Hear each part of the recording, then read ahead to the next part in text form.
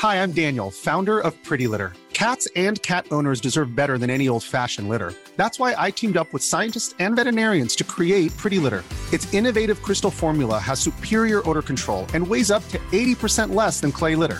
Pretty Litter even monitors health by changing colors to help detect early signs of potential illness. It's the world's smartest kitty litter. Go to prettylitter.com and use code ACAST for 20% off your first order and a free cat toy. Terms and conditions apply. See site for details.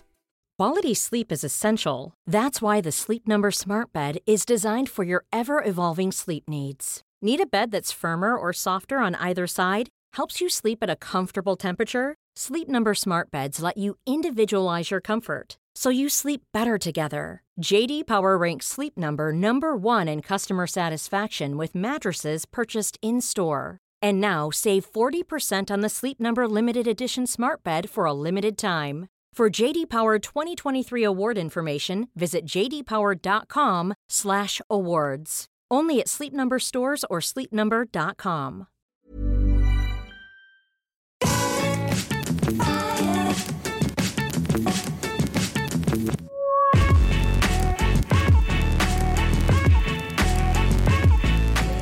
Hello, everybody, and welcome back to the Triple Jump podcast. It's a video game podcast. My name is Ben. My name is Peter. And my name is Ashton. Guys, how are we all doing this week, given the devastating news, obviously, that we got last week? We lost our friend and writer, Philip Reed.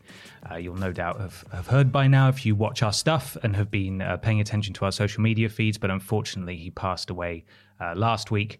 It's been an incredibly tough week for the team. Yeah. But obviously, we're thrilled to have you back, Peter, because you've been on your honeymoon, which is really exciting. Yeah, no, I had a really good time getting married and being on my honeymoon. And so that was all very nice. And then obviously we've come back and we've now got news to deal with and so on and so forth. So there's a bit of a mixture of things have happened, clearly. But, at least the best thing to do in situations like this is try and celebrate someone's memory rather than worry too much about the sad aspect of it. Yeah, we are. In fact, if you'll allow me to jump ahead just while we're on the topic, You go ahead. Yeah. We're sponsored each and every week on this podcast, and this week we're sponsored by our charity drive. triplejU.mp, that's triplej.mup/charity. You can go and donate to our fundraiser for the Trevor Project, which is an LGBTQ plus charity that Philip was very keen on. It was close to his heart, so we thought, what better way to, as I say, celebrate his memory than to raise some money for that charity. So you can go and donate now. Absolutely. We've been raising money all of this week, and obviously we're recording on Thursday before we've even done our joint stream. Ooh, the screen went black for a second there on the video recording. Hopefully that's fine.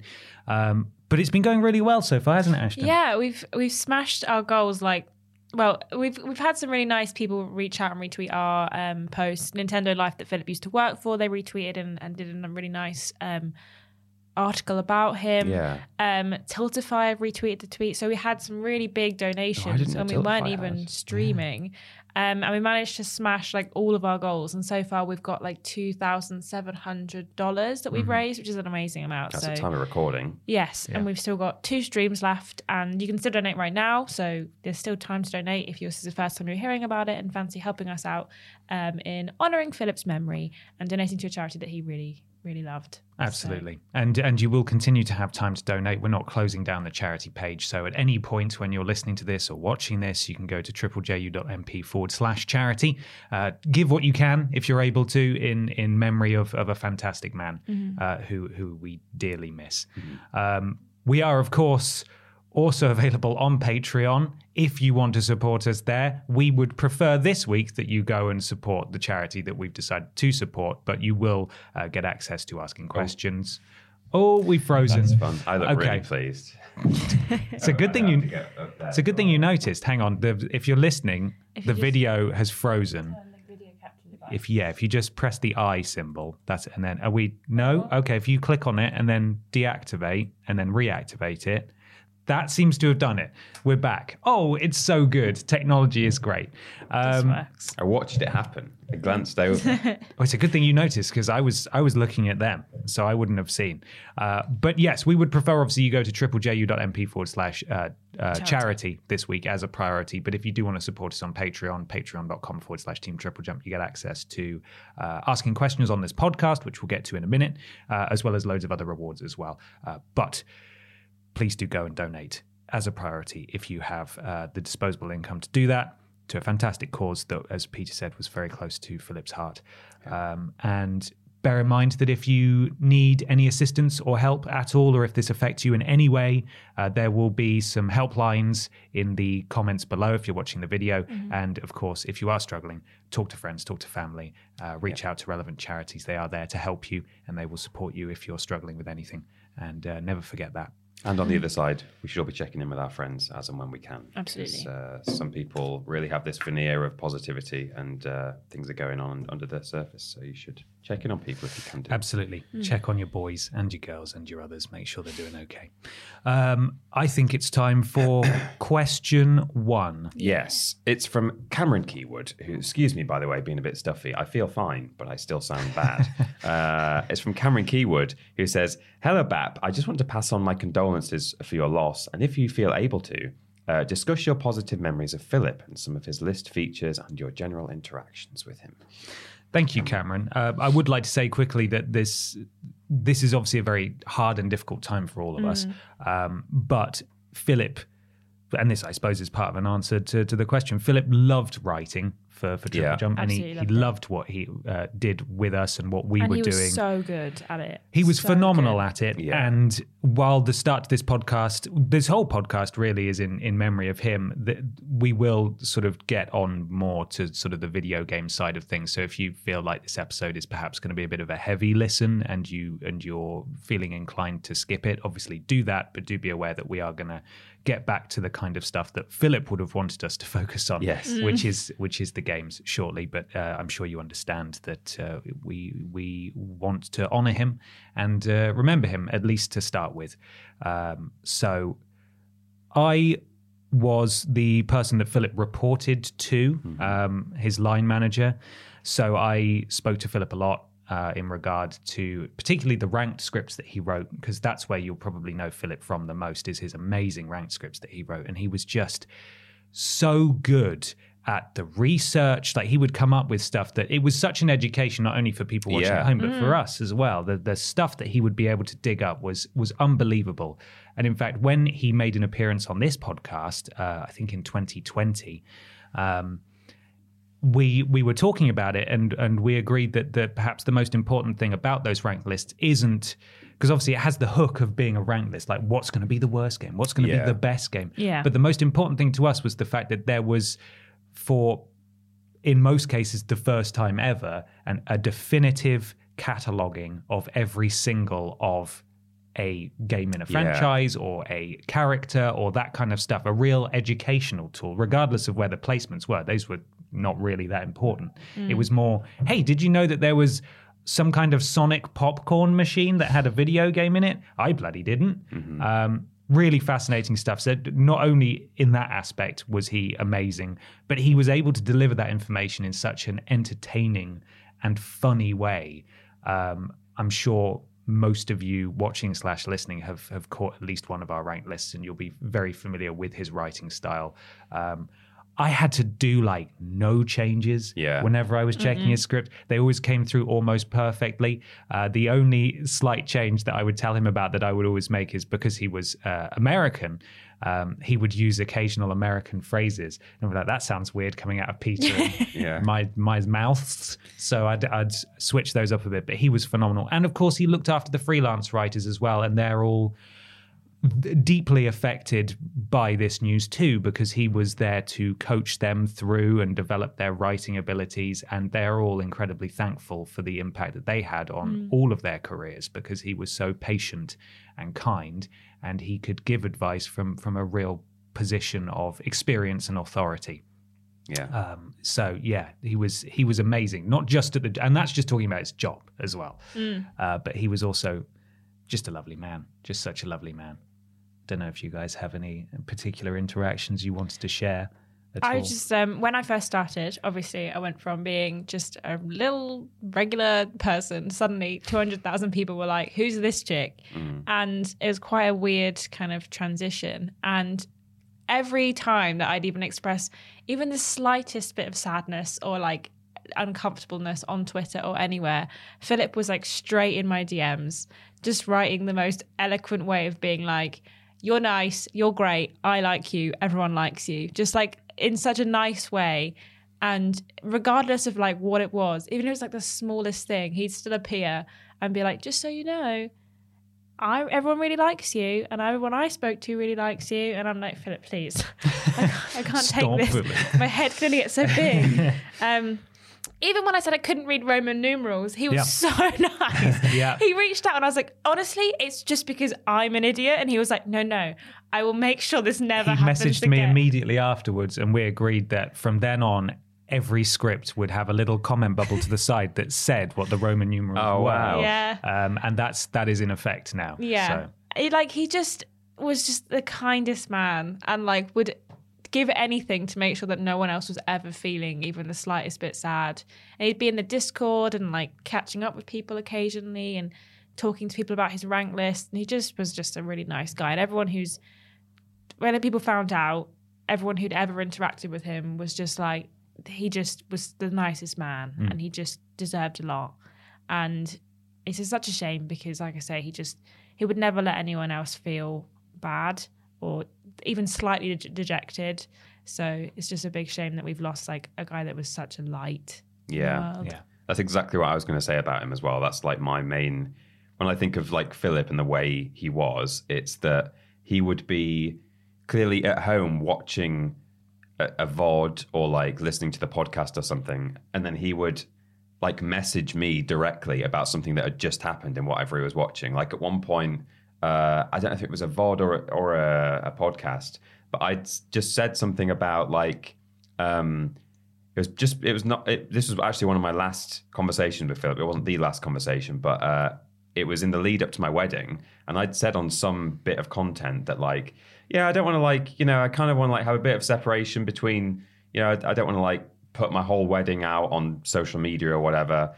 And then I think I must have just sort of said something to the effect of like, oh, not that I don't want to like be rude about it or whatever. I kind of just sort of doubted myself over something. And immediately Philip's like watching this at home, and he took to DMs and he was like, by the way, I just want you to know, I think it came across exactly as you meant it to come across. And like, you shouldn't feel that like you were being rude about the listeners or whatever. And it's things like that. Like I remember other occasions as well where you would say something on video and then you would get a message, or you'd say on social media and you would get a message from Philip. And that's why in particular I feel like he is a very good example of doing what everyone should be doing, which is like reaching out to the people you care about and checking in on them and making sure they're okay. He was like so good at that.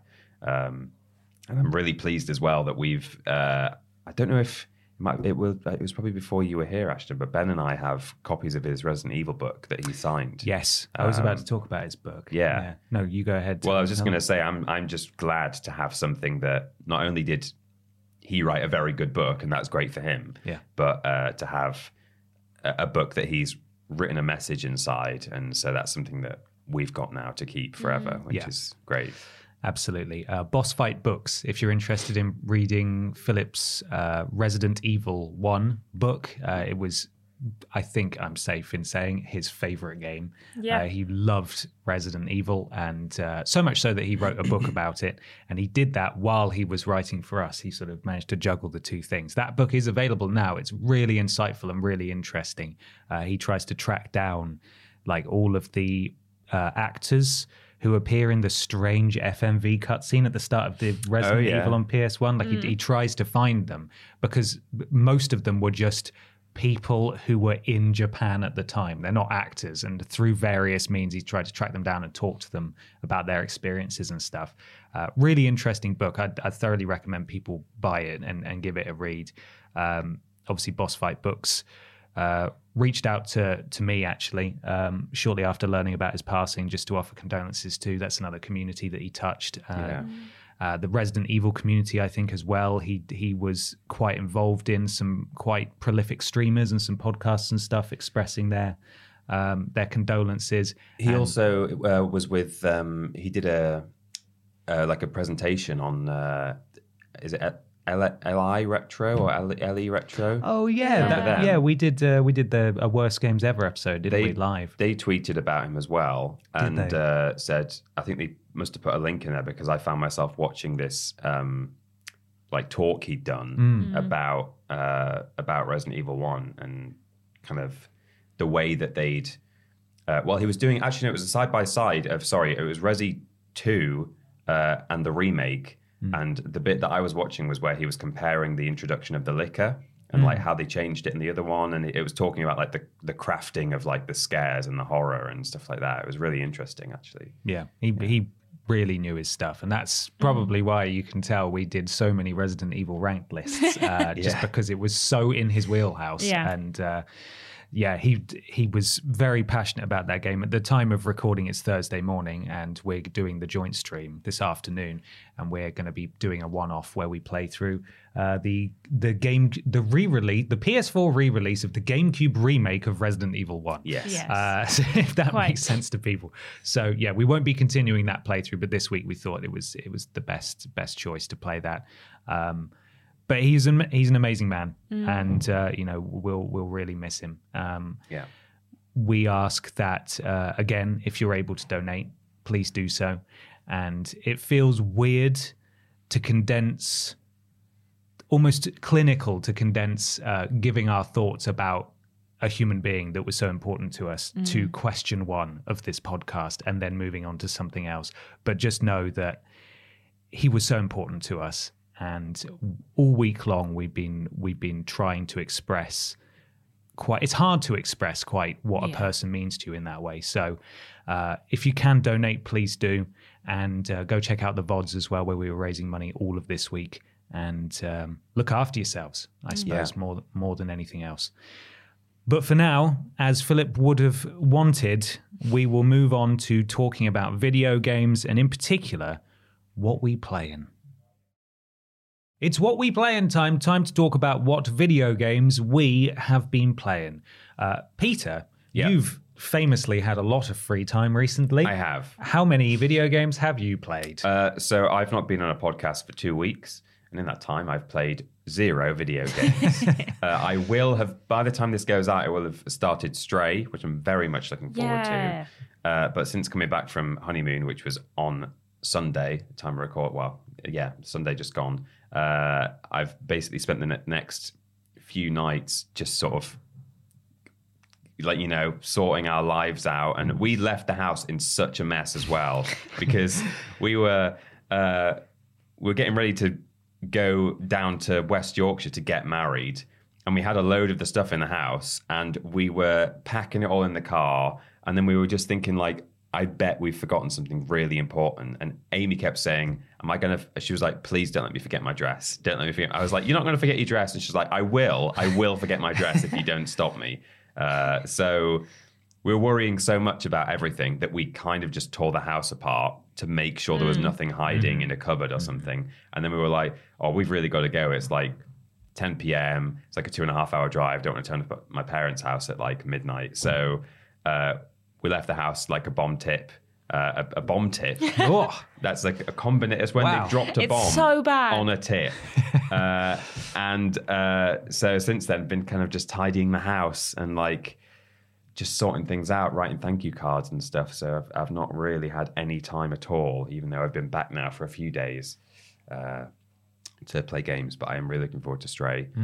Tempted to use that Spyro mod that about 6 people tweeted to me. Have you seen that? Oh, no, I haven't. You can just replace the cat with Spyro. Oh, amazing. Yeah, but I don't think I would want to do that for my first run anyway. If I ever streamed Stray, then maybe I would do a Spyro one. But no, so I probably will have played that by the time the podcast goes out. But yeah, for now, nothing, I'm afraid. I'm trying to think if I played any any games while I was away, like Wii games or whatever with family, but no, I don't think I did anything like that. Just didn't have the time. Just busy focusing on being married. Too busy married. being married. Yeah. Boring. Boring. There were lawn games at the wedding, but it was a bit damp, wasn't it? Was Were there there? lawn games? Well, it didn't help that they, the grass bit outside where Mikey went out and Injured himself. yes, Yeah.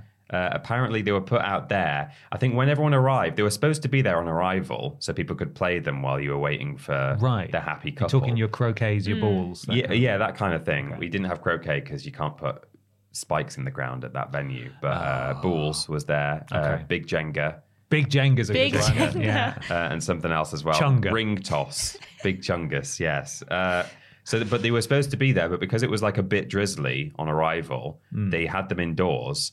And then pretty much as people were coming indoors, when the rain stopped, they then moved them outside. And then I only saw them, not even at the end of the day. I didn't see them until the next day when we came to take the place down. They were still just sitting in a basket on the grass outside.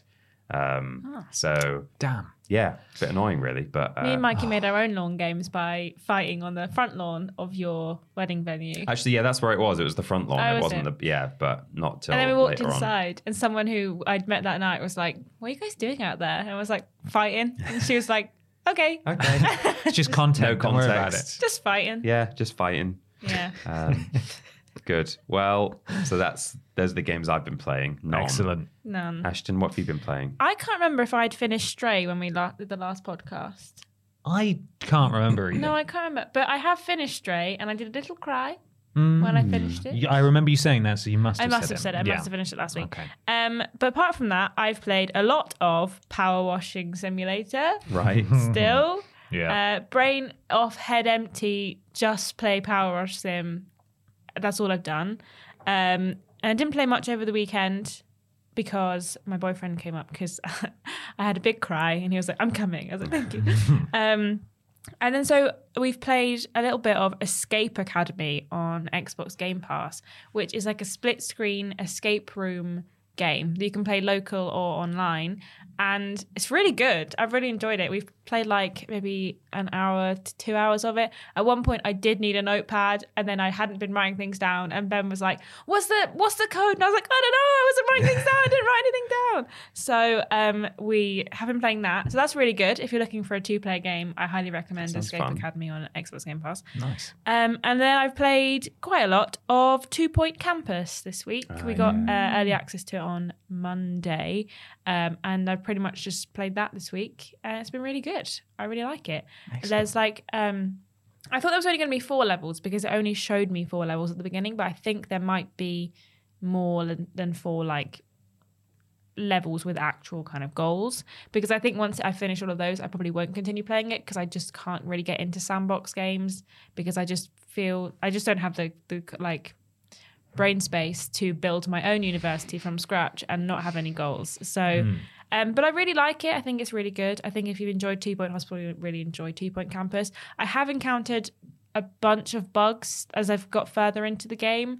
At one point I got this like pop-up that was like, item can be upgraded to level upgrade by paying amount of money, and I was like, that doesn't feel quite correct. In like square brackets or yeah, whatever. there should be Good. there should be information here, but Value. there's not. Yeah, so yeah, I've encountered a couple of bugs with 2 Point Campus, but nothing too game breaking. But that's what I've been playing this week. A lot of life simulation, and I don't know why I'm so into Power Washing Simulator. I don't know why. It's just easy. And it is. keeps you busy, right? It is, yeah. Satisfying. Satisfied. Just like power washing like a helicopter. Yeah. Just sitting there. That's why. I mean, you say you Sit don't in have the brain silence. power for to build a university. It's because you've spent it all just Power washing.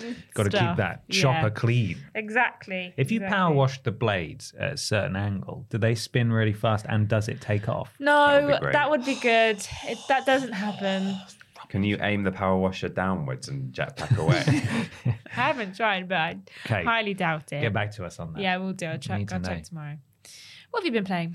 I've played a few things. I've been playing some Dark Souls 2 outside of my streams just because I am so horribly out of practice with Dark Souls 2 and Dark Souls in general. But Dark Souls 2 is like, as I've spoken about before, like the weird stepchild of the other Dark Souls games where like a lot of the mechanics are just sort of, why?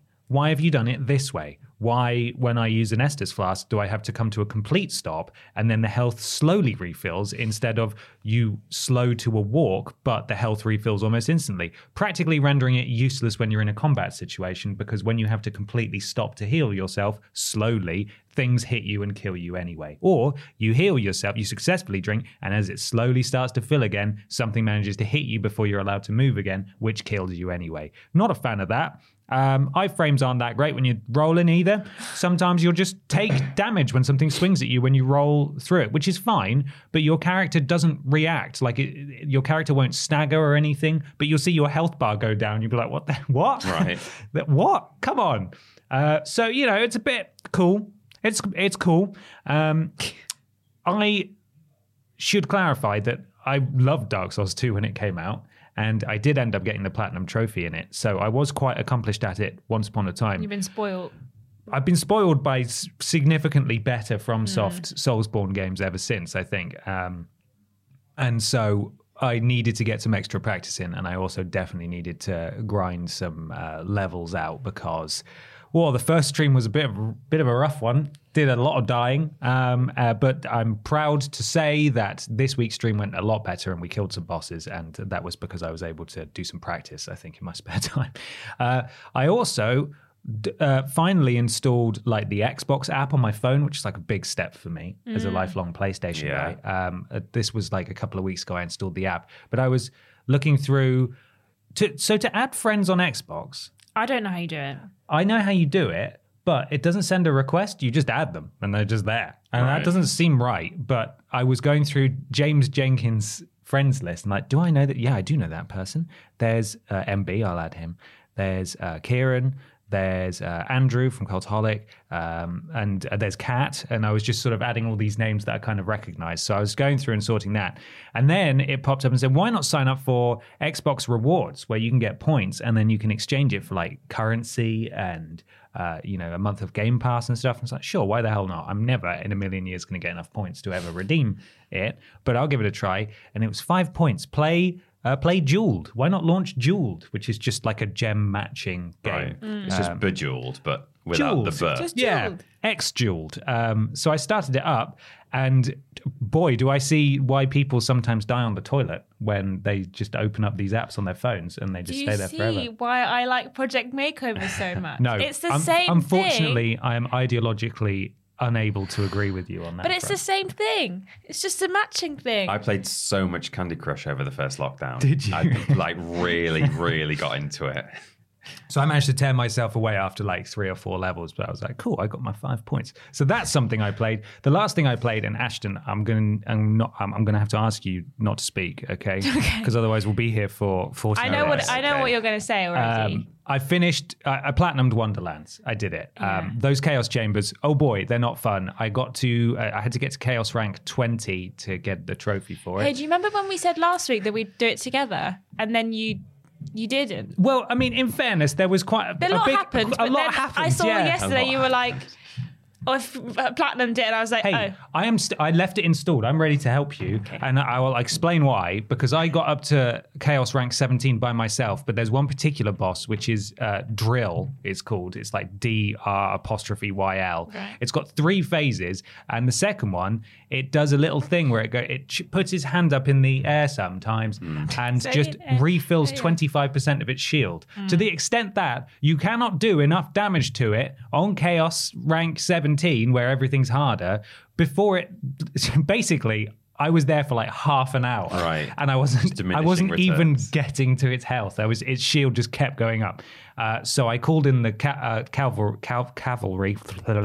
Carvery. I called in the Toby, Yeah. and my friend Rashid came to my rescue. And he does listen to this podcast, and he's one of those lunatics who Hello, plays Rashid. Borderlands and Wonderlands like just for the end game stuff. So he had this absurd character, and he backed me up and said, "This is where I nearly gave up," and also this boss is clearly, this is where it really shows that these Chaos Chambers are designed for a team of people rather than one person. Right. So with his help, I was able to just blast through the remaining Chaos levels I needed to get to the Platinum Trophy, mercifully. But I will be on hand to help you because it is not doable solo, really. Did you do any DLCs yet? No, I'm not going to. Okay. I'm not interested in That's those. cool. That's fine. Because they're bad end game things and not story things. But we talked about that last week, didn't we? did, yeah. For a while. So I'll be quiet now. We'll stop. No, I'm going to be quiet too because I have to stop talking about this game. Your Dark Souls 2 chatter has reminded me. I know we don't normally talk about on what we're playing, the games that we've been streaming. I know you were talking about out of hours practice, but Yes. your streaming game reminds me that the one thing I have played was a bit of Harry Potter and the Prisoner of Azkaban on stream. Okay. And flip me, I don't like that game, and I've now given up. I'm not going to play it anymore. Oh, really? Yeah, I've done that was maybe the third part, I think, and I'm done with it because it's rubbish. And people told me for a long time before I played that, because I played the first 2 games on PS1 because I really liked those ones. And people were saying, you should play Prisoner of Azkaban. It's pretty good. It's quite good. And I was like, okay, you know what? It's one of my favorite films/books of the series, so I'll give it a go. So bad. I've seen a playthrough of the PC version on YouTube, and that looks way better. And now I wish that I'd played it on PC, but I don't know how I would even get that running. But PS2 version of Prisoner of Azkaban is not good. Plays like ass, and it's carried on. It kept glitching as well, which could have been because of the emulator, but they weren't like visual glitches. They were just like things weren't spawning and stuff. And then I would like reload the save and they would spawn. So I think that seems more like a programming error rather than the emulator. The emulator. Interesting. There's so much nostalgia for those Harry Potter games, but I remember I had the first, I think everyone had the first one. Ashton, you were a big PS1 fan, weren't you? Yeah, massive PS1 fan. You were alive for that.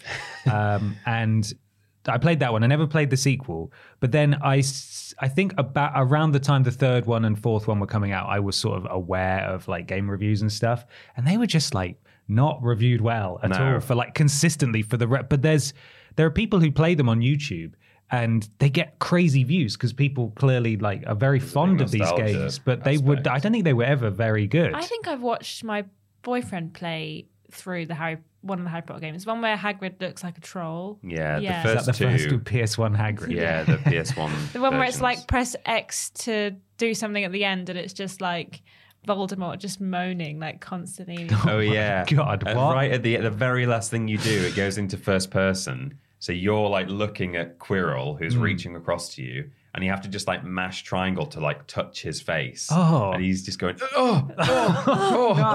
No, I hate that. Yeah. I don't think I ever finished the first game. I have very specific memories of having a save file at the chess bit. So I think I got right to the end, and The then I chess is never. pretty hard. Then I don't think I ever finished it, and that save file's definitely lost now. Before we move on to the next question, Peter, I have a little quiz for you because I did this last week, It's really Right. fun. but I wanted to see how you fared. So Quiz. the book I'm reading currently, Console Wars, about Sega and Nintendo in the 90s. There's a bit in here, because most of it's told from Sega's perspective. There's a bit in here where Sega were looking to hire a new PR firm. This PR firm sent out to them sort of like a Bible of, as they call it, vid speak, which is how all gamers are going to talk, and they're going to make it happen with their amazing marketing campaign. So is this early 90s? Yes, this is like 93, Right. 94 maybe. Okay. So it is it's pre-PlayStation, that's for sure. Yeah.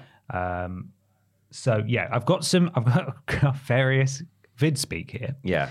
and I want you to see if you can tell me what it means. Ready? Right, yeah. Gearlets. Gearlets. Is Yes, that LETS. Gearlets. all one word? Yes. Little bits of like inventory items and stuff. Your gearlets. It's the vid speak word for gamers, also known as gamelets, gamies, hoosies, vidiots. Vidiots? Yep. That's like the reaction as well. Speaklets, Vidiots. cluelets, or bossaroos. Whoa. Bossaroos. But Gearlets gets top billing. Is Gearlets that because gets of top- the Sega Game Gear? Possibly. Right. But there's one about the Sega Game Gear later on, so I don't really know what that's about. Hedgy Wedgy. Hedgy Wedgy is what you get when you've been sitting playing games for 3 hours. Unfortunately, it's anything pertaining to Sonic the Hedgehog or to any fan of said Sonic the Hedgehog. What the hell? Also, that cute little way Sonic has of stamping his foot when he can't believe you're so slow and stupid. And then it says in brackets, see slow geezer trying to play the game. Only slow geezers trying to play the game ever get to see that stamping animation. What is a whammy jammy, please? A whammy jammy is when you... a whammy jammy? Is that when you... It's like a team kill? No, it's the way you feel when playing a good game. Oh, it sure is. I was so whammy jammy. Sounds like a biscuit. It does. Yeah, it does. No, that's a jammy whammy. Yeah. Gobbledygook. I take it it's not just the dictionary definition. No. And I guarantee you're going to overthink all of these because none of them make sense. Okay. It's the slime in Sonic. Gobbledygook. It's running wild, running fast, running all over the place without time to say hasta la vista, baby. See Sonic the Hedgehog or Hedgy Wedgy. What does that even mean, though? What is you? How can Sega use that in a sentence? No. No. What's your word? Scroogel. Scroogel. It's a real Scroogel. It's a real Scroogel. It's running fast. Running wild, running all over the place without time to say hasta la vista, baby. Wow. Mobile mover with wings. An enemy in Sonic. I feel like a lot of these are going to be Sonic terms. It, of course, is what gamers will call the Game Gear. Also referred to as the to-go cup, a Minderama, a home away from home, and a great thing to wrap your nozzles around. I keep forgetting about the also known as section. It just gets better. There are like so much 4 words for all of these things. Yeah. Well, these are nozzles, remember? Cross your nozzles, everyone. Cross your nozzles. A nozzle is a nose, surely. That's what I would assume. Yeah, me too. 2 left. Master Blaster. That is what people are going to call the next console from Sega. It's what you do when you start playing the Sega Menacer Master module, which I think is maybe a light gun. I don't really know. Right. Or how to be a real sure shot, full tilt AccuSight kind of guy. It's so 90s, isn't it? Ka-chow. Finally, I was Brahms. Brahms. I was Brahms. Brahms, as in the composer Brahms. Sure. I was really enjoying the Sonic soundtrack. Not too far off. I was drunk with power. I was mad with passion. I was blitzed with energy. I was actually able to reach the next damn level. Why is it Brahms? I don't know. They didn't get the account. That may shock you. Right. But they didn't actually end up getting the Sega account. Just think, we all could have been known as Bossaroos. We could have We could have all been idiots. Jeff Keighley could have walked onto stage at Gamescom opening night and been like, "What's up, Bossaroos?" I think we will reclaim Bossaroos. We said it a lot last week. We just kept saying we were Bossaroos. What's up, Bossaroos? Someone in the comments got really annoyed. They you were guys like, feeling gobbledygook? I was Brahms, personally. Yeah. so Brahms. Such a heady wedgie right now. So whammy jammy. Someone got really cross at Bossaroos. They were like, stop. They were like, Bossaroos wasn't funny. And I'm like, yes, it is. It literally is funny. You might need to check if you got COVID, mate. You got no taste. Yeah, got no taste. That's it. I saw that yesterday. Cool. Should we move on to question 2? Let's do it. We probably should. This comes from Callum Story. Hey Bap, Microsoft have been trialling a family/shared Game Pass subscription in Colombia and Ireland this week. Do you think this is likely to catch on and be made a permanent feature? Would you like to see Sony and Nintendo implement something similar? Thanks, Callum. Callum, got news for you. Nintendo already have one. Do they? They've got a family plan. You can add up to something like 8 accounts onto your Nintendo thing account. Your Nintendo thing account. Yeah. But you have to be family, living in one house, I think. That's what the internet tells me anyway. I'm not a Switch player, but I did a quick Google, and seemingly Nintendo already have a family plan.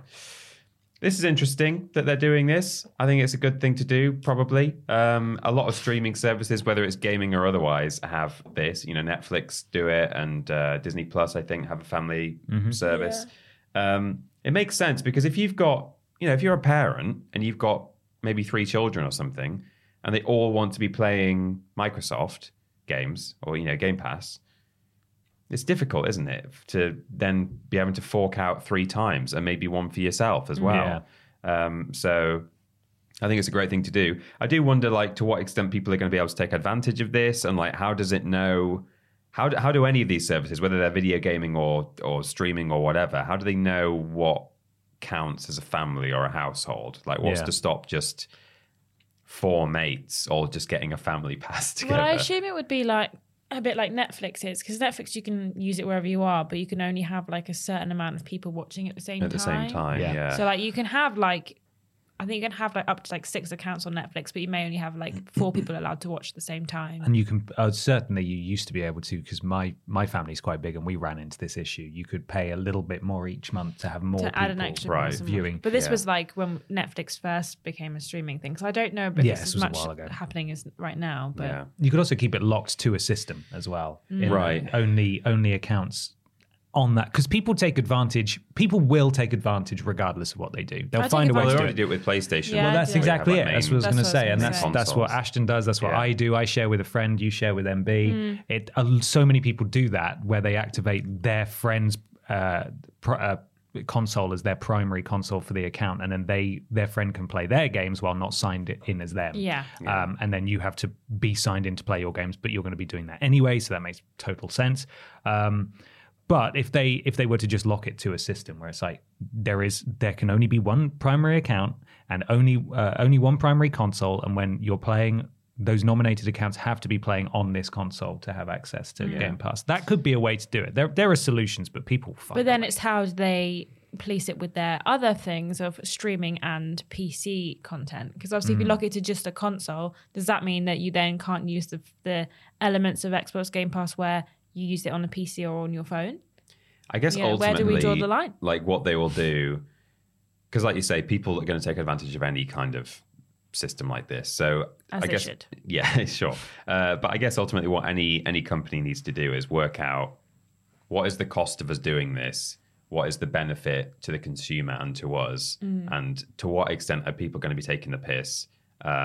And just look at all the numbers basically and say, like, are we going to lose out on a load of subscriptions by implementing this? Are we not going to lose out on so many? And people are probably going to have to pay more for a family pass than they would for an ordinary one, and just work out exactly where the line is. And if it makes business sense, then it's a good extra option to have. But it will be about balancing, won't it? Really, as much as anything else. Will they stand to potentially gain customers who otherwise wouldn't subscribe because of that scenario that you said about 2 or 3 kids, and maybe you can only afford one Game Pass, so you're all using the same account? You could potentially see more money from those people, but you are going to see fewer money. I think that's correct, isn't it? Yes. Fewer monies from people like us who will take the piss. Yes. And I mean, obviously we were saying like we already take the piss a little bit with the PlayStation 1. So as much as I would like them to implement a family sharing aspect to Sony PlayStations and stuff, I don't think they will, and if they do, I'm not going to pay for it, because they already give me the opportunity to do that by enabling console sharing across different accounts on the PlayStation. Which is their stupid fault. Yeah. And if they take it back, I'm going to be very upset, because I use that stamp all my the foot. time. Yeah. But also I think with things like the PlayStation Plus and whatnot, I don't think it would harm them so much to have a family sharing system. But like you say, it's just how they would logistically figure that one out. And I don't really know the ins and outs of the Game Pass one. Like you say, how does it work? You can just install it on as many devices as you want and just log in, or do you have to have like 4 separate accounts? Is that what it is? Is it just like one account, but like you can only play it one at a time, but you can have 4 different accounts so people can have their own saves on things? Like, what is the logistics of it? Because on Steam, if you're using your family sharing library on Steam, if someone's playing it, you can't then play a different game because they're already playing it. So you can't play one of their games, like if they're logged in and playing something else. So like there is systems in place on certain things, like Steam do it kind of really well, but actually quite annoyingly. I wish they didn't. I wish they just let me live my life and stop punishing me for wanting to play their games. But yeah, I do think it's a good thing, and I hope that maybe Sony will think about it, because like you say, it's like if you've got multiple kids and you've got a PlayStation account, as much as you can have like, well, one person's got it and they can play it over all of their accounts on that console, if a kid wants to like have their own library and has their own games and stuff, then you have to pay for it again. Obviously, until they get old enough, they can pay for themselves. Bloody scroungers. Parasites. Gross. So yeah, I think that there is a lot of room for it in the gaming market, but it is just going to have to be how it's all going to work, and whether, like you say, it would be fiscally responsible for them to do so. Yeah, I think it's a great idea as well. On the PlayStation side, they could just legitimize what so many of us have been doing for so long. And, you know, instead of myself paying for PlayStation Plus and my friend paying for PlayStation Plus, what if there was some combo thing where we could pay 1.5 times and nominate 2 accounts and then just have access to the same stuff? Obviously, that wouldn't change the library sharing, which is kind of the whole point, in that I buy a game, my friend sends me half the money for it, and he's got access to it as well. But certainly there are things they could do. I wish... It's a shame that we're having to come up with ways that they could make it work for them when things like Netflix and Disney Plus and Spotify are just like, you know what? I don't care. We factored it in. It's not worth. Plan. It's not even worth making it harder for our users. Why not just say, here is how much it costs to be a family plan. We don't give a crap if you... I mean, we'd rather you were a family, so you're not taking the piss, but we know you're going to take the piss, so just nominate 5 accounts and have at it. I'm on my friend's Spotify premium family plan. It's great. I don't pay a penny, and I don't hear adverts anymore. It's fantastic. Nice. And PlayStation, in particular, are never going to go for something like that. They will find the way to make sure that everyone is paying their fair share. But I do wish they would just not be so anal about it. You know? Just let us be free. It's time to move on to something a little peculiar, a little bizarre. It is Weird News. This Mother's Day, celebrate the extraordinary women in your life with a heartfelt gift from Blue Nile. Whether it's for your mom, a mother figure, or yourself as a mom, find that perfect piece to express your love and appreciation. Explore Blue Nile's exquisite pearls and mesmerizing gemstones that she's sure to love. Enjoy fast shipping options like guaranteed free shipping and returns. Make this Mother's Day unforgettable with a piece from Blue Nile. Right now, get up to 50% off at BlueNile.com. That's BlueNile.com. Quality sleep is essential. That's why the Sleep Number Smart Bed is designed for your ever-evolving sleep needs. Need a bed that's firmer or softer on either side? Helps you sleep at a comfortable temperature? Sleep Number Smart Beds let you individualize your comfort, so you sleep better together. J.D. Power ranks Sleep Number number 1 in customer satisfaction with mattresses purchased in-store. And now, save 40% on the Sleep Number Limited Edition Smart Bed for a limited time. For J.D. Power 2023 award information, visit jdpower.com/awards. Only at Sleep Number stores or sleepnumber.com. Want flexibility? Take yoga. Want flexibility with your health insurance? Check out United Healthcare Insurance Plans. Underwritten by Golden Rule Insurance Company, they offer flexible, budget-friendly medical, dental, and vision coverage that may be right for you. More at uh1.com. It's Weird News time for some weird video game news. Remember, you can submit weird video game news to us on Facebook and Twitter when the post goes out at the start of the week. You right, Peter? Popular Put it boy. down and it didn't like it. It buzzed. Popular boy over there. Additionally, if you would like to support us on Patreon, patreon.com/Team Triple Jump, at a certain tier, you will be named a podcast producer and get a shout out right here at the Weird News section. And this week, Weird News is brought to you by Nathan. GY Goliath. Sean Legg, Corey Duffel. Robin Wardle. Ellie Nicholas, Erica Hutchinson. Melody L. Burnett. Katie Garrett. And Gabrielle Philipping. Thank you, podcast producers. producers. Thank you so much. I think Robin Wardle has arrived since I've been gone. Yeah. You could be for the first time. Welcome, Robin. Thank you, Robin. Thank you, Robin. We got Peter. And everyone else. And everyone else. Yeah, sure. You guys I do. guess. This is from Nintendo Life. It was submitted by. See, I'm gonna have to close it to see. Oh no. Johnny Mac at Johnny Mac 13 on Twitter, on the Twitter post that we put out asking for weird news. Nice. Super Punch Out 2 exclamation marks, because that's how it's stylized. Hidden 2-player mode discovered 28 years later. Subheading, no hacks or mods required. This is written by Liam Doolan at 3:45 in the morning on Tuesday. My goodness. Liam, go He was to like, bed. I need to post this Breaking now. news. There's been a historic or an historic discovery made within the 1994 Super Nintendo release Super Punch-Out! Today. A Twitter account known as Unlisted Cheats has uncovered a hidden 2-player mode in the game. To access this option, on the game's start screen, you'll have to hold the Y and R buttons on the second player's controller, then press start or the A button on the first player's controller. You then select the boxer for player 2 and have the second player hold down B and Y on their controller until the match begins. There's then an embedded tweet from Unlisted Cheats who just explains that exact thing. What's also exciting about this is that it's all on the cartridge, meaning no special hardware, accessories, or hacks are required to access it. So you should be able to test it out yourself if you have a copy of the original game. Otherwise, you can test it out on the Switch Online service or in other ways, it says.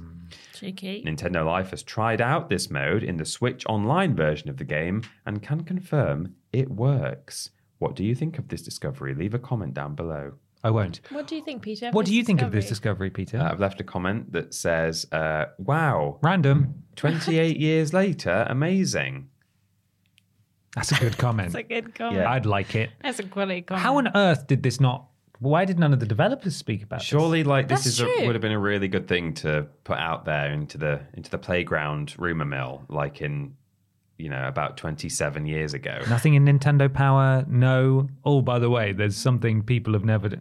What's going on? God. Popular. I think Jeez, it's so just- aggressive. So Just the sorry. Slack group chat saying, "Oh, it's warm, isn't it? Do you want to go to Well, Tesco? Get back to work." Tesco? It might be the Tesco. Completely No, it's Tesco too brand. early for No, it's too Tesco. early Oh, for it is. Tesco. It's, yeah. If someone asks Unless me you're to- Jack Atkins, who Yeah. goes at about 11 a.m. If it's 11 a.m. and someone asks if people want to go Tesco, there is riot in the group chat. There's something wrong. How dare you?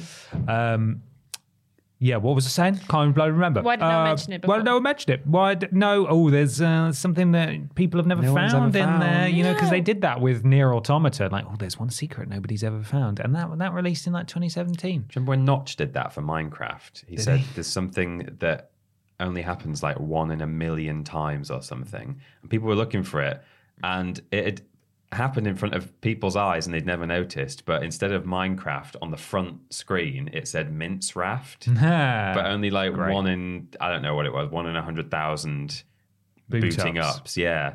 And people were just not noticing it because it's, you can't see the wood for the trees. And I think people were looking in game for this secret. Yeah. What is it? Like, no, it's just Mince Raft. That's it. Well, I mean, that's amazing, but also I'm very shocked that no one spoke about this sooner. I mean, it's a very specific thing for someone to stumble upon. Yeah, how did they find that with I guess maybe the like data mining and maybe saw it in the code or something? Yeah, I mean, Maybe, that's discover that. it's hard for regular players to find, but just in terms of the people who worked on the game, they will have known that this was in here. Yeah, surely. I'm kind of shocked that no one's spoken up sooner. How weird. How weird. Weird news. Weird news. I've got some weird news. Yeah. Good. It comes from Eurogamer by Matt Wales. Pac-Man is getting a live-action movie adaptation. I should add, this was submitted on Twitter by @OldMadeGames. Sorry, I forgot. Sounded a bit like you said Pac-Man. then. Pac-Man is Thank you. getting a live-action movie adaptation, and then the subheading is The Maze Runner. Good. Oh, I Yeah. see. Get I it? get it. Yeah. With Hollywood's hunger for video game adaptations still seemingly insatiable, it's now Bandai Namco's turn to get in on the action, shunting Pac-Man. Arguingly, is that supposed to be? But they've missed it out. Arguingly gaming's most iconic mascot. Onto the big screen. Arguingly. Surely Well, it says arguably. arguing gaming's most... It says arguing game's most iconic... They messed that up, but I think it's mascot. arguably. Arguably. Oh, yeah. Oh, right. That's what I was thinking of, but Oh. I was like, this word doesn't make sense. weirdly written. I don't like that. Arguably gaming's most iconic mascot. Yes. Onto... This is terribly written. This is like... Matt. onto the big screen in a live-action movie adaptation. What website is this? Eurogamer. Eurogamer? Come on, the standards are pretty high around there. That's according to the Hollywood Reporter. The Hollywood Reporter. Which says Bandai Namco is teaming up with Wayfarer Studios, the company behind Disney Plus's biopic Clouds, to bring back Pac-Man to cinemas. Details are... Arguing the best medium of all time. Details are limited right now, but the movie is said to be based on the original idea by Chuck Williams, who will produce alongside Tim Kwok on behalf of Lightbeam Entertainment. If the name seems familiar, Williams has previously served as a producer on 2020's Sonic the Hedgehog adaptation. And like that film, Pac-Man will forgo Pac-Man will forgo an all CGI production in favour of the live action route. Oh no. Hopefully, the fact that Pac-Man is a big yellow circle will limit the chances of his movie design going drastically wrong. Teeth. How are we going to get into the emotional story of Pac-Man? Well, it'll be It won't be the 2D like pie Pac-Man. It'll be Pac-Man World 3D He'll have Pac-Man legs with little and boxing arms. gloves. Right, Yeah, okay. I assume. This isn't Pac-Man's first dalliance with Hollywood, of course, as well as starring in two short-lived animated series over the years, one in the 80s and one in 2013. The arcade pill popper made a cameo in 2012's Wreck-It Ralph, and more recently was turned into a marauding alien invader as part of Adam Sandler's crushingly awful movie Pixels. He was, wasn't he? Yeah. I've never Forgot seen that about movie. I would like to see it. I've seen it. It's rubbish. We should Yeah. watch it. It's really good though. Yeah. Presumably, this latest journey to the big screen is part of Bandai Namco's previously announced push to form a £96 million interconnected IP metaverse. Brilliant. The end. What a story. Yeah. Thank you, Ashton. Thank you, Ashton. Okay, no problems. Thank you, Eurogamer. Thank you, Eurogamer. My weird news was actually last week's weird news, and I'd like to thank the few people who posted it then, but I only stumbled across it this week. This is from Kotaku and Zax Weisen. Blatant God of War knockoff being sold on Xbox Store. It's now been taken down, I believe. Okay. God of War Ragnarok is one of the most anticipated games of 2022 and has people around the world hyped, as the kids say. But it's only coming to PlayStation consoles. Well, don't worry, Xbox players. Someone has spent at least 20 minutes developing an Xbox version of God of War, except it sucks, looks terrible, and is likely unauthorized by Sony. Likely. Likely, you never know.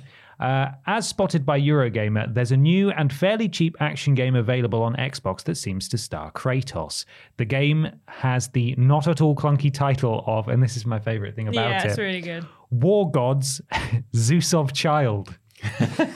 Wow. I War saw Gods, something on Zeus Twitter of the other day Child. that might have been this. I don't remember what the text said, but it was like a really weird looking Kratos that could well have been. It's like the could well have Fortnite been skin this. Kratos. Yeah, It's bizarre. War Gods, Zeus of Child, Yeah. and is available for $4.09 in the US. Seems like a deal until you see the game in action. The game has no sound effects or music, limited animations that are easily broken, and there's no real depth to it. It's just waves of the same enemy attacking Kratos over and over as he flails about, killing them and earning a point for each one vanquished. Nearly everything in the game looks to be an asset ripped from somewhere else, including the enemies, which seem to be a monster from a Resident Evil game. Also, the title screen for the game has a different name, God of Warning. That might be what I saw. Here's the description of the game from its actual store page, which looks worryingly identical to any other game on the Xbox Store. War Gods Zeus of Child is a great war game. Destroy all enemies and creatures with the Zeus War Gods of Challenge. Kill them all with your gun. Launch attacks with various combos. Reach the highest monster kills without dying. Feel the power of the Warning God. Oh, it's got me Brahms. Really Brahms. Anyway. This is why I became a bossaroo. Yeah, this is the peak, but only real bossaroos know War God Zeus of Child. Will we show Peter the picture that's at the top of the article? Yeah, sure. I think this is the main menu. Yeah. Let me just get a full screen of that bad boy. Here he comes. Here's War Gods, Zeus of Child. There he is. Oh my God, no, I don't think that is what I've seen. I've seen some other rip-off of God of War recently. Sorry, War God. Sorry, god. Zeus God of warning. of Child. Zeus of Child. Zeus of Child. And that's my weird news. Dreadful. Absolutely dreadful. Terrible. Really bad. Thank you so much. It's time to move on to question 3. Question 3 comes from Conroy Milk, who says, "Greetings, Bap, and big congratulations to Tiny Peter." Thank you very much. Congratulations, Tiny Peter. Thank you. I said thank you. Thank you, Conroy. You're welcome. Thank you, Conroy. Thank you, Pete. Congratulations, Peter. Have there ever been any antagonists in a video game that you didn't want to defeat? Whether this is because you knew doing so would mean they likely wouldn't appear in the series again, you secretly kind of like them, or you could even sympathize with them. Conversely, have there ever been any bad guys or girls that you just couldn't wait to fight because they were just that annoying / evil? As a huge Borderlands fan, I was quite sad when I had to kill Handsome Jack because I knew doing so would mean he likely wouldn't appear again in a prominent role in the series. Thank you for the countless hours of laughs and entertainment you guys have provided over the many years. Much love, Conroy Milk. Thank you, Thanks, Mr. Milk. Conroy. And thank you, Tiny Peter. You're welcome, Ben. Congratulations. Mr. Milk. Thank you so much. Peter, Yeah. what's your answer to this question? At the time, I didn't necessarily think about the fact that I might never see this character in a video game again. But now in hindsight, I'm always a little bit reluctant to kill Gnasty Gnorc in Spyro the Dragon because I wish we'd seen more of him later on in the series. I believe he did come back in one of the really bad post-Insomniac games, and he looked completely different. But I'm always a bit like, oh no, don't want to kill Nasty. I want to fight him again in Spyro 2 and Spyro 3. Also, in a similar vein, I sometimes felt bad about fighting Dr. Neo Cortex, especially in Crash 3, because I kind of felt a bit sorry for him. He just looks... He's so sad about the fact he's constantly being defeated by a Bandicoot in shoes. Yeah. And he talks, I think, on more than one occasion throughout that game that he just has headaches. He's just like unwell. He's so stressed. He is, yeah. And stress migraines. Yeah, and you're like defeating all of his minions, and he's like, "Oh my god, it's happening again!" It's like the third time. And then when you finally defeat him, he just says like that he just wants bags of ice for his head. That's his dream now. And he's got a big head as well. He's got a big head, yeah. So I always felt a little bit sorry for him. I can kind of sympathize. In terms of bad guys I was looking forward to fighting, I couldn't really think of like a standout one particularly. I'm sure there must be many. But maybe I remember going through Kingdom Hearts and you constantly learning about this guy called Ansem, who is writing reports about the Heartless, who are like the evil force. And he's like studying them and stuff. And then as time goes on, as you're reading his reports and stuff, you notice that he's like getting corrupted and stuff. And it becomes clear that like, okay, I think this guy's going to be the big bad. And then when you finally come into the fight and you're there and like Sora's like, Ansem, I was like, oh yeah, this is going to be cool. Like there was like a big build up to this moment and like this character. And then it was a bit like, it wasn't very satisfying in the end. But I remember like before the fight feeling like, oh, it's this guy who I've read about all the way through this game. So that was kind of intriguing as a boss fight, if nothing else. But yeah, couldn't really think of one where I was like, I really wanted to defeat someone because they were so evil and needed to get their comeuppance. But yeah, don't know. Ashton? I think Handsome Jack is a really good answer and probably would have been my answer had it not been in the question. But other ones I thought of were Lady D in Resident Evil 8. Oh, yeah. I was kind of disappointed at how early on that we lose her because she was like in all the marketing all over the place and like a really interesting character. Didn't step on anyone once. Didn't step on anyone one time. No. And I just, I was really kind of like, oh, I don't want to kill her now. Like I want to play the rest of the game and her still be there, you know, being mean to me and telling me off and just being big and, you know, that's what I want. But, so I was disappointed that we had to end her so early. And then also Voss in Far Cry 3. Oh, yeah. Obviously, he doesn't make it to the end of the game, which was a big shame because I was kind of hoping that I'd like, you know, we'd get to have a big thing and it would be like a real big battle and he could keep being weird and crazy and having a weird he keeps saying things about insanity all the time. Like, I kind of wanted him to just stick around. He never told us what the definitionality of No, he didn't. is. He didn't say someone. But yeah, but also he was in the end of one of the DLCs in Far Cry 6. Yeah, he was. Where he's still alive. But maybe. I don't know if that was real or if it was just like a... But the DLC was crap. The DLC was, yeah. But I finished him. And he was still there. He was still alive. So maybe we will get more Voss. But yeah, I was disappointed in that. And an enemy that I actually didn't get the chance to kill, but I would have liked to kill. And he's still, every time I see the guy who played him in like other things, Silence from Horizon Zero Dawn and Horizon Forbidden West. I hate that man with a burning passion. Like, every time he comes up on my screen, I'm like, get away. You were the baddie in the first game. I hate you. But like, he just mugs you off all the time. And then they were like, we've got to team up. And I was like, I don't want to team up. Just kill him. I don't like him. He's annoyed me.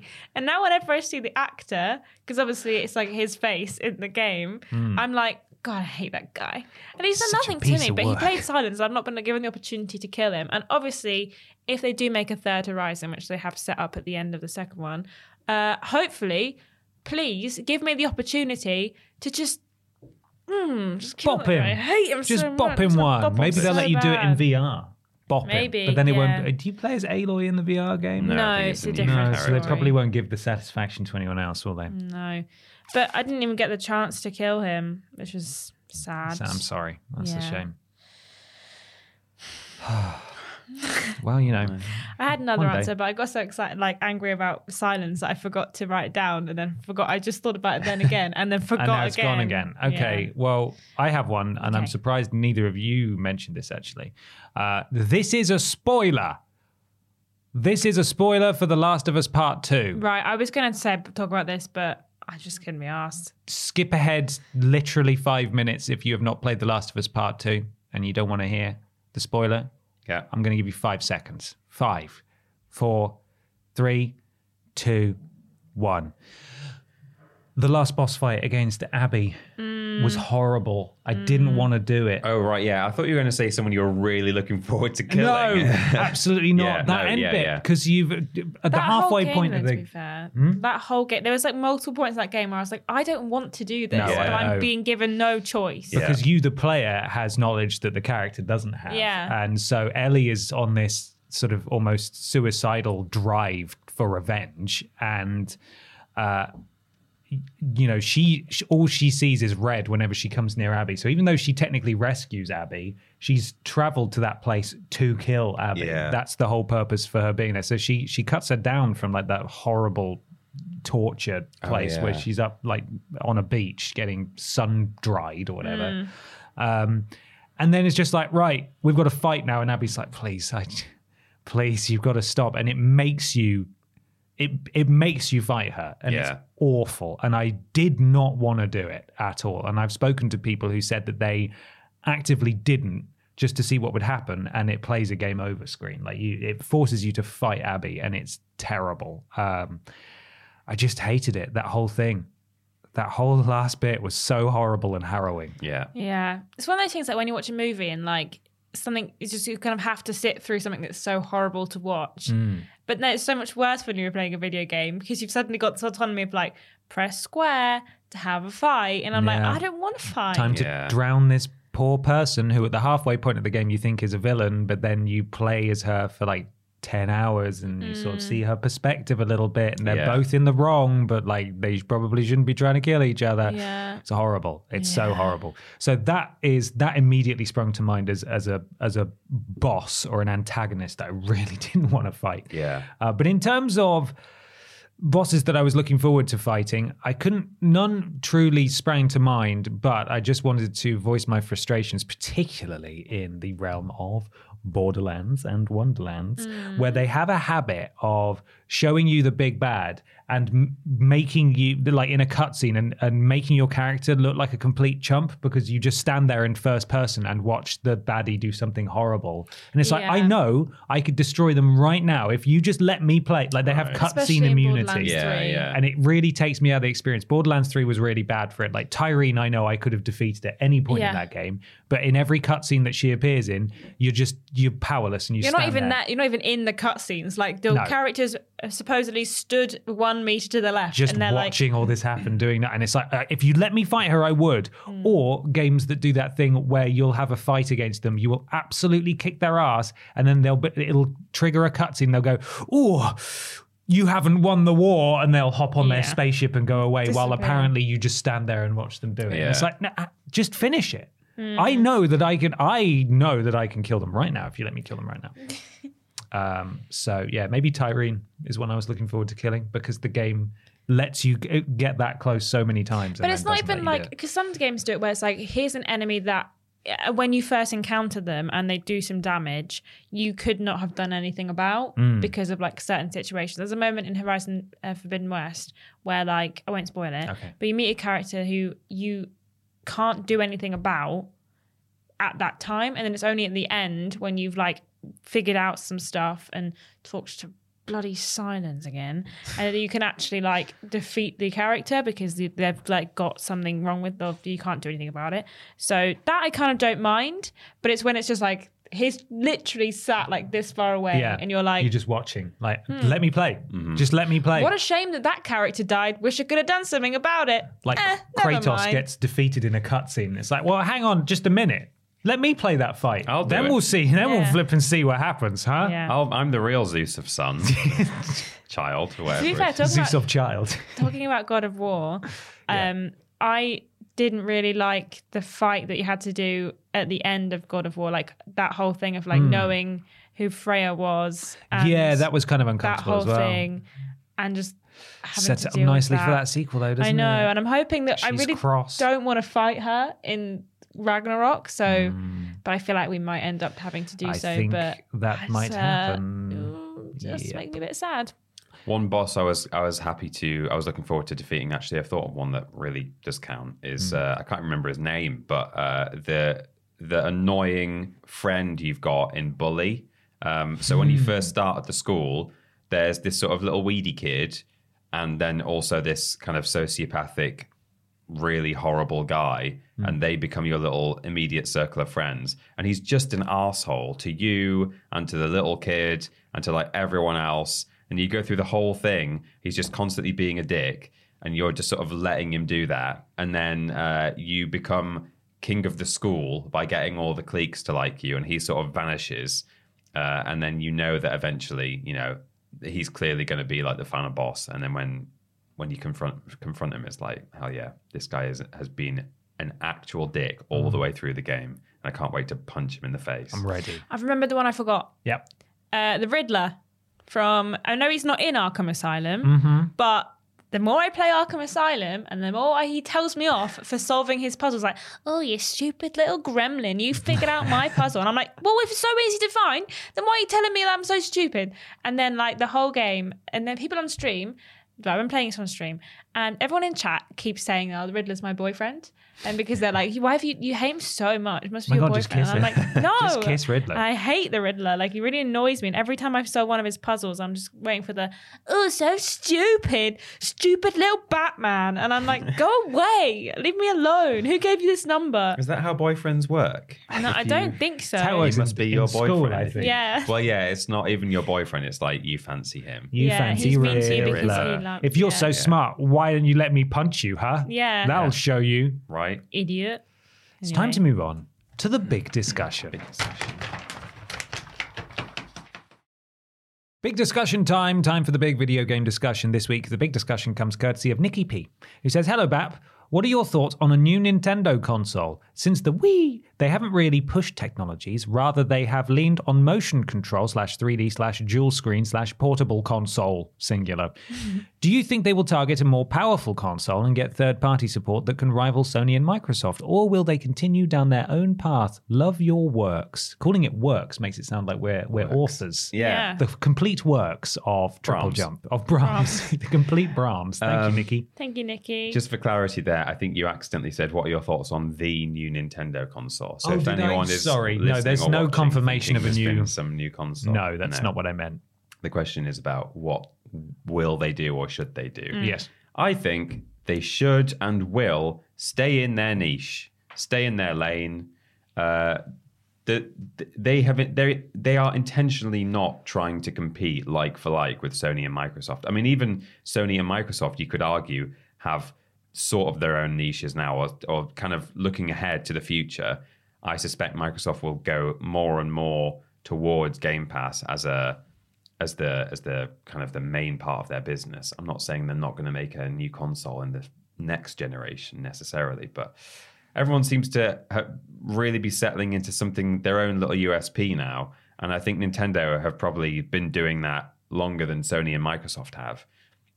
So, I mean, in terms of actual technology and, you know, motion controls and dual screen and portable console and all that kind of thing, I don't know necessarily what direction they should go, but I think they're going to continue to just focus on Mario and Zelda and, you know, all the stuff that they've been recycling for years and years to great effect, and probably bring out a new console with some kind of interesting quirk to it. You know, the Wii had that.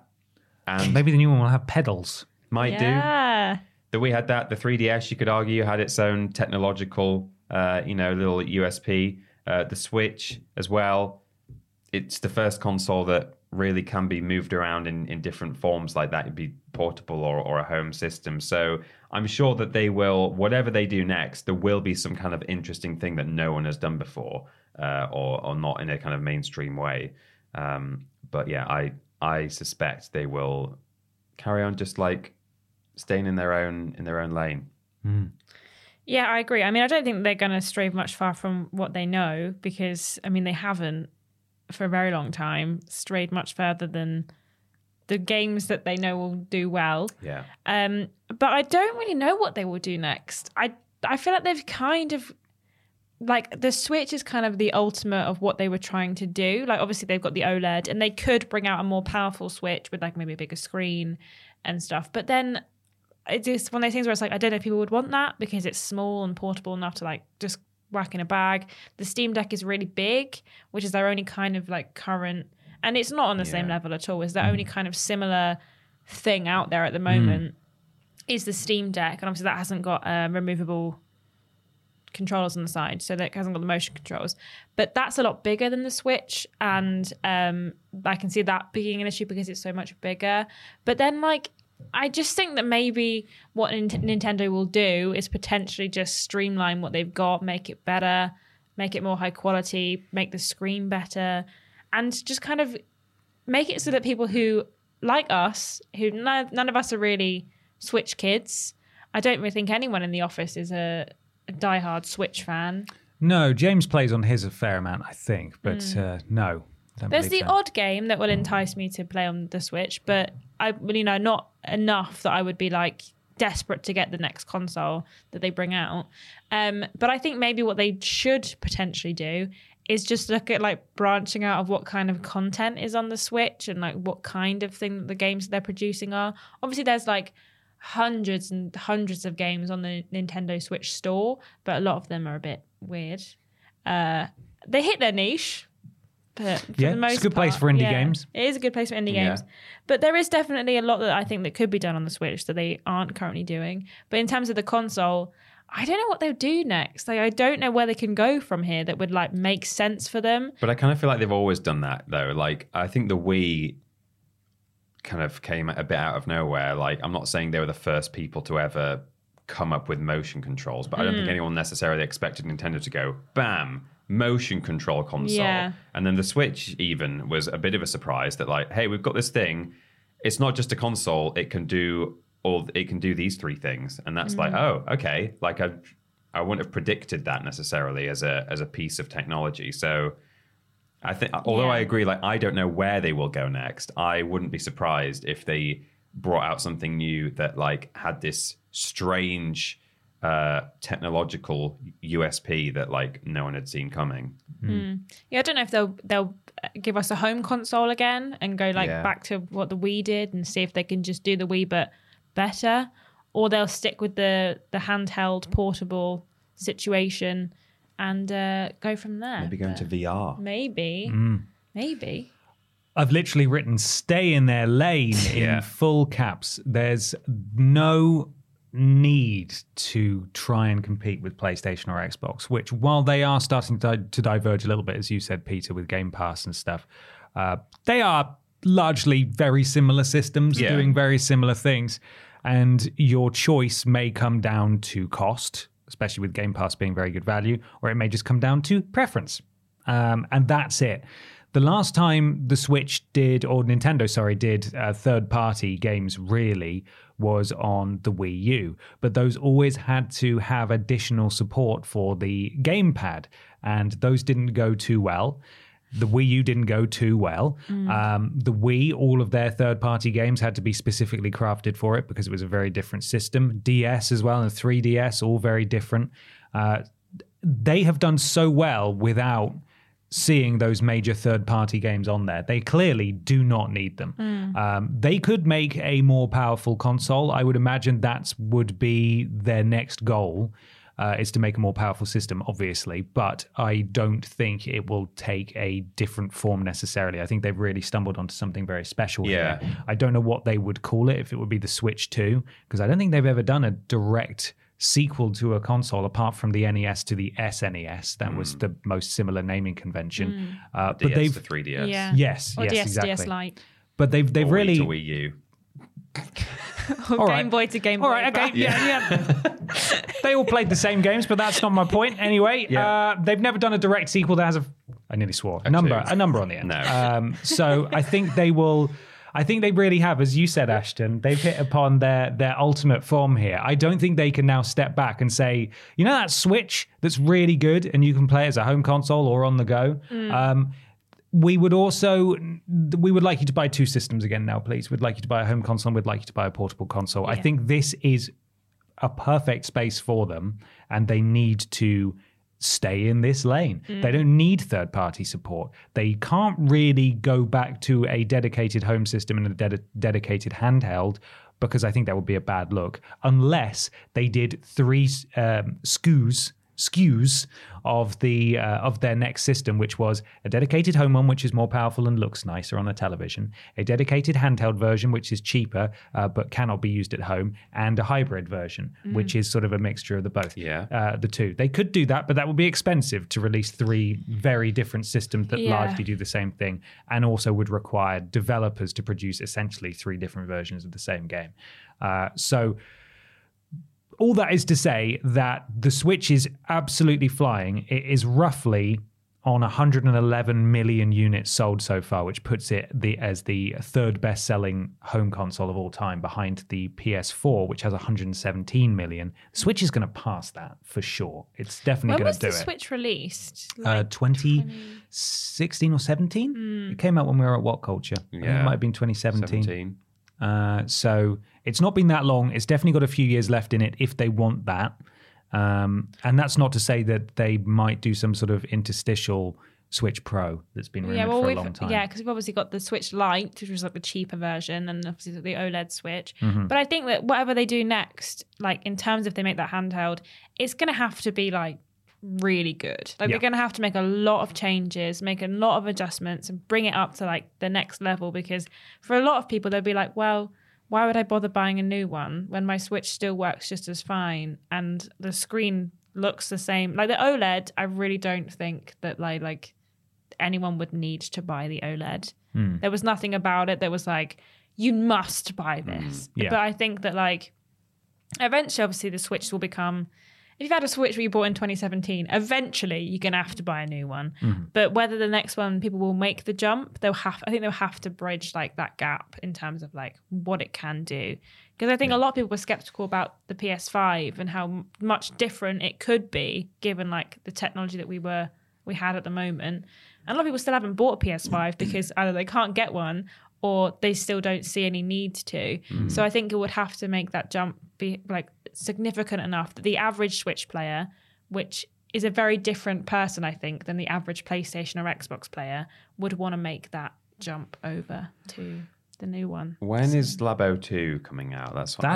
Me too. Labo Pro. I want Labo 2. I just hope that whatever they follow this up with, assuming it's in the same vein, they just name it something normal. Yeah. It wouldn't hurt to just put a 2 on the end. Switch 2. You know, don't like the Switch or something. The Switch U, just stop. Just make it. Surely they must learn from the Wii U, which part of the problem was that it was horribly marketed because that name was so hard for average people to understand. Yeah. Average consumers, like, what is the Wii U? Is that the Wii? What does the U mean? Yeah. What is that? Just call it something sensible. That's all. It could also, I think, almost no effort. They could do this now with the Switch if they wanted, cater better to it being some sort of home media platform, put more media apps on it, put Netflix on it, YouTube, Disney Plus, let people stream stuff on it. Yeah. I don't know why that's not on there. That may PS5 is still a bit lacking on apps, I would say. Some of them don't even support 4K either, which is crap. I remember booting up YouTube on my Xbox and thinking, wow, it looks amazing. Why does it look so crap on my PS5? But yeah, I think there's things they could change about the Switch right now that would qualify as being a really good change. But if they wanted to wait until the next console, anyway, I don't think they should compete with Xbox and Microsoft, Xbox and PlayStation. There's no point. There's just no need for it. They're doing fantastically. They're going to take that number 2 slot from the PS4 very soon in terms of best-selling consoles. Yeah. Don't think they'll get to the PS2 because that's like 40 million away. I don't think there's that many more Switches to be sold. But No. Still. There are our thoughts. Let us know what you think in the comments below, my bossaroos.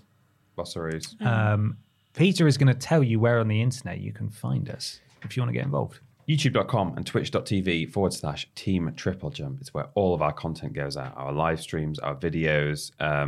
If you have Amazon Prime, you get a Twitch sub with that, so you can spend that on us if you like. When we are streaming on both Twitch and YouTube, we're modded by Lord Brotovich, Trailing Badger, and Mr. Black. So if they tell you to do something, Ashton, Bloody well do it.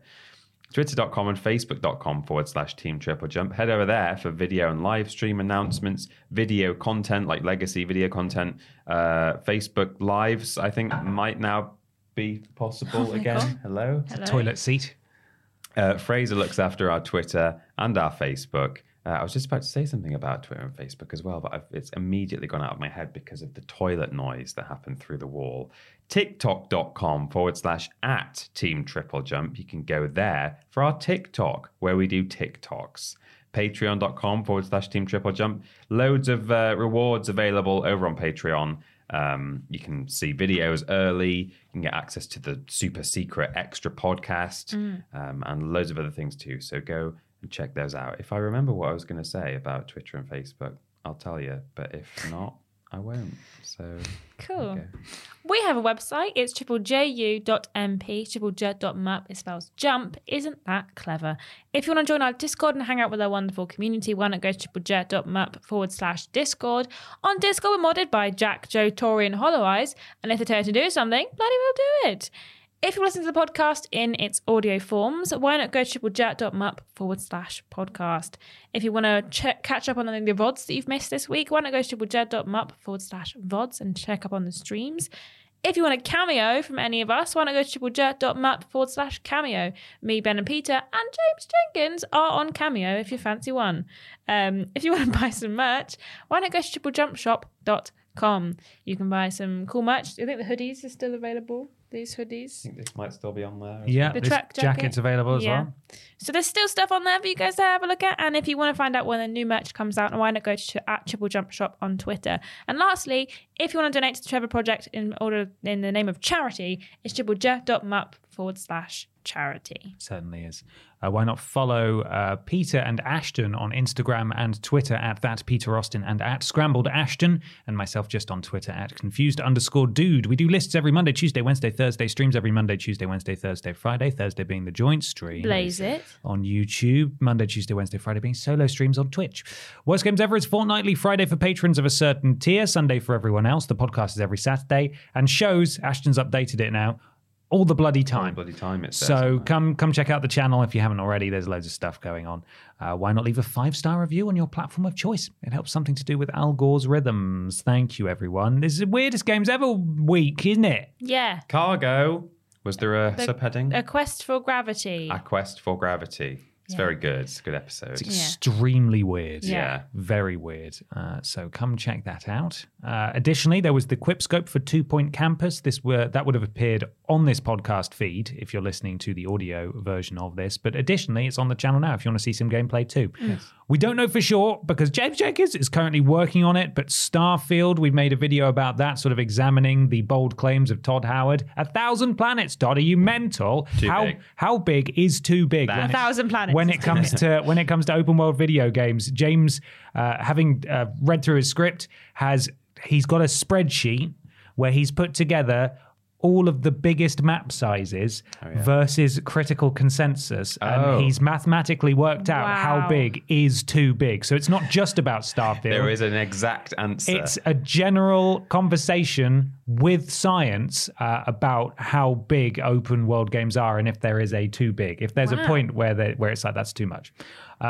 So I don't know if that's going to be ready because James is juggling that and Worst Games Ever edits. And I believe he's still aiming for at the time of recording, Friday release. But if you don't see it this week, you will see it next week. It should be with you very soon. Oh, what else we got? Of course, Philip. We love you, Philip. As Ashton said, ju.mp/charity. We're raising money for Philip all of this week. Donate if you can and look after yourselves out there. There will be some helplines in the pinned comment underneath this video. Not a good time to sneeze. Oh my God. I thought you were going to suddenly go, and make sure that you talk to your friends and family if you need to. Bless you. Thank you. Finally, once again, Peter, what is the sponsor this week? The sponsor this week is, as Ben just said, it's the Trevor Project. It's our fundraiser. We're not officially sponsored by the Trevor Project. We're not. Make that clear. It's just in the slot. But yes, ju.mp/charity in memory of Philip J. Reed. Fantastic. Thank you so much for watching, everybody, and listening. And more so than ever, look after yourselves. And we will see you next week. Goodbye, everybody. Love you. Bye. Bye-bye.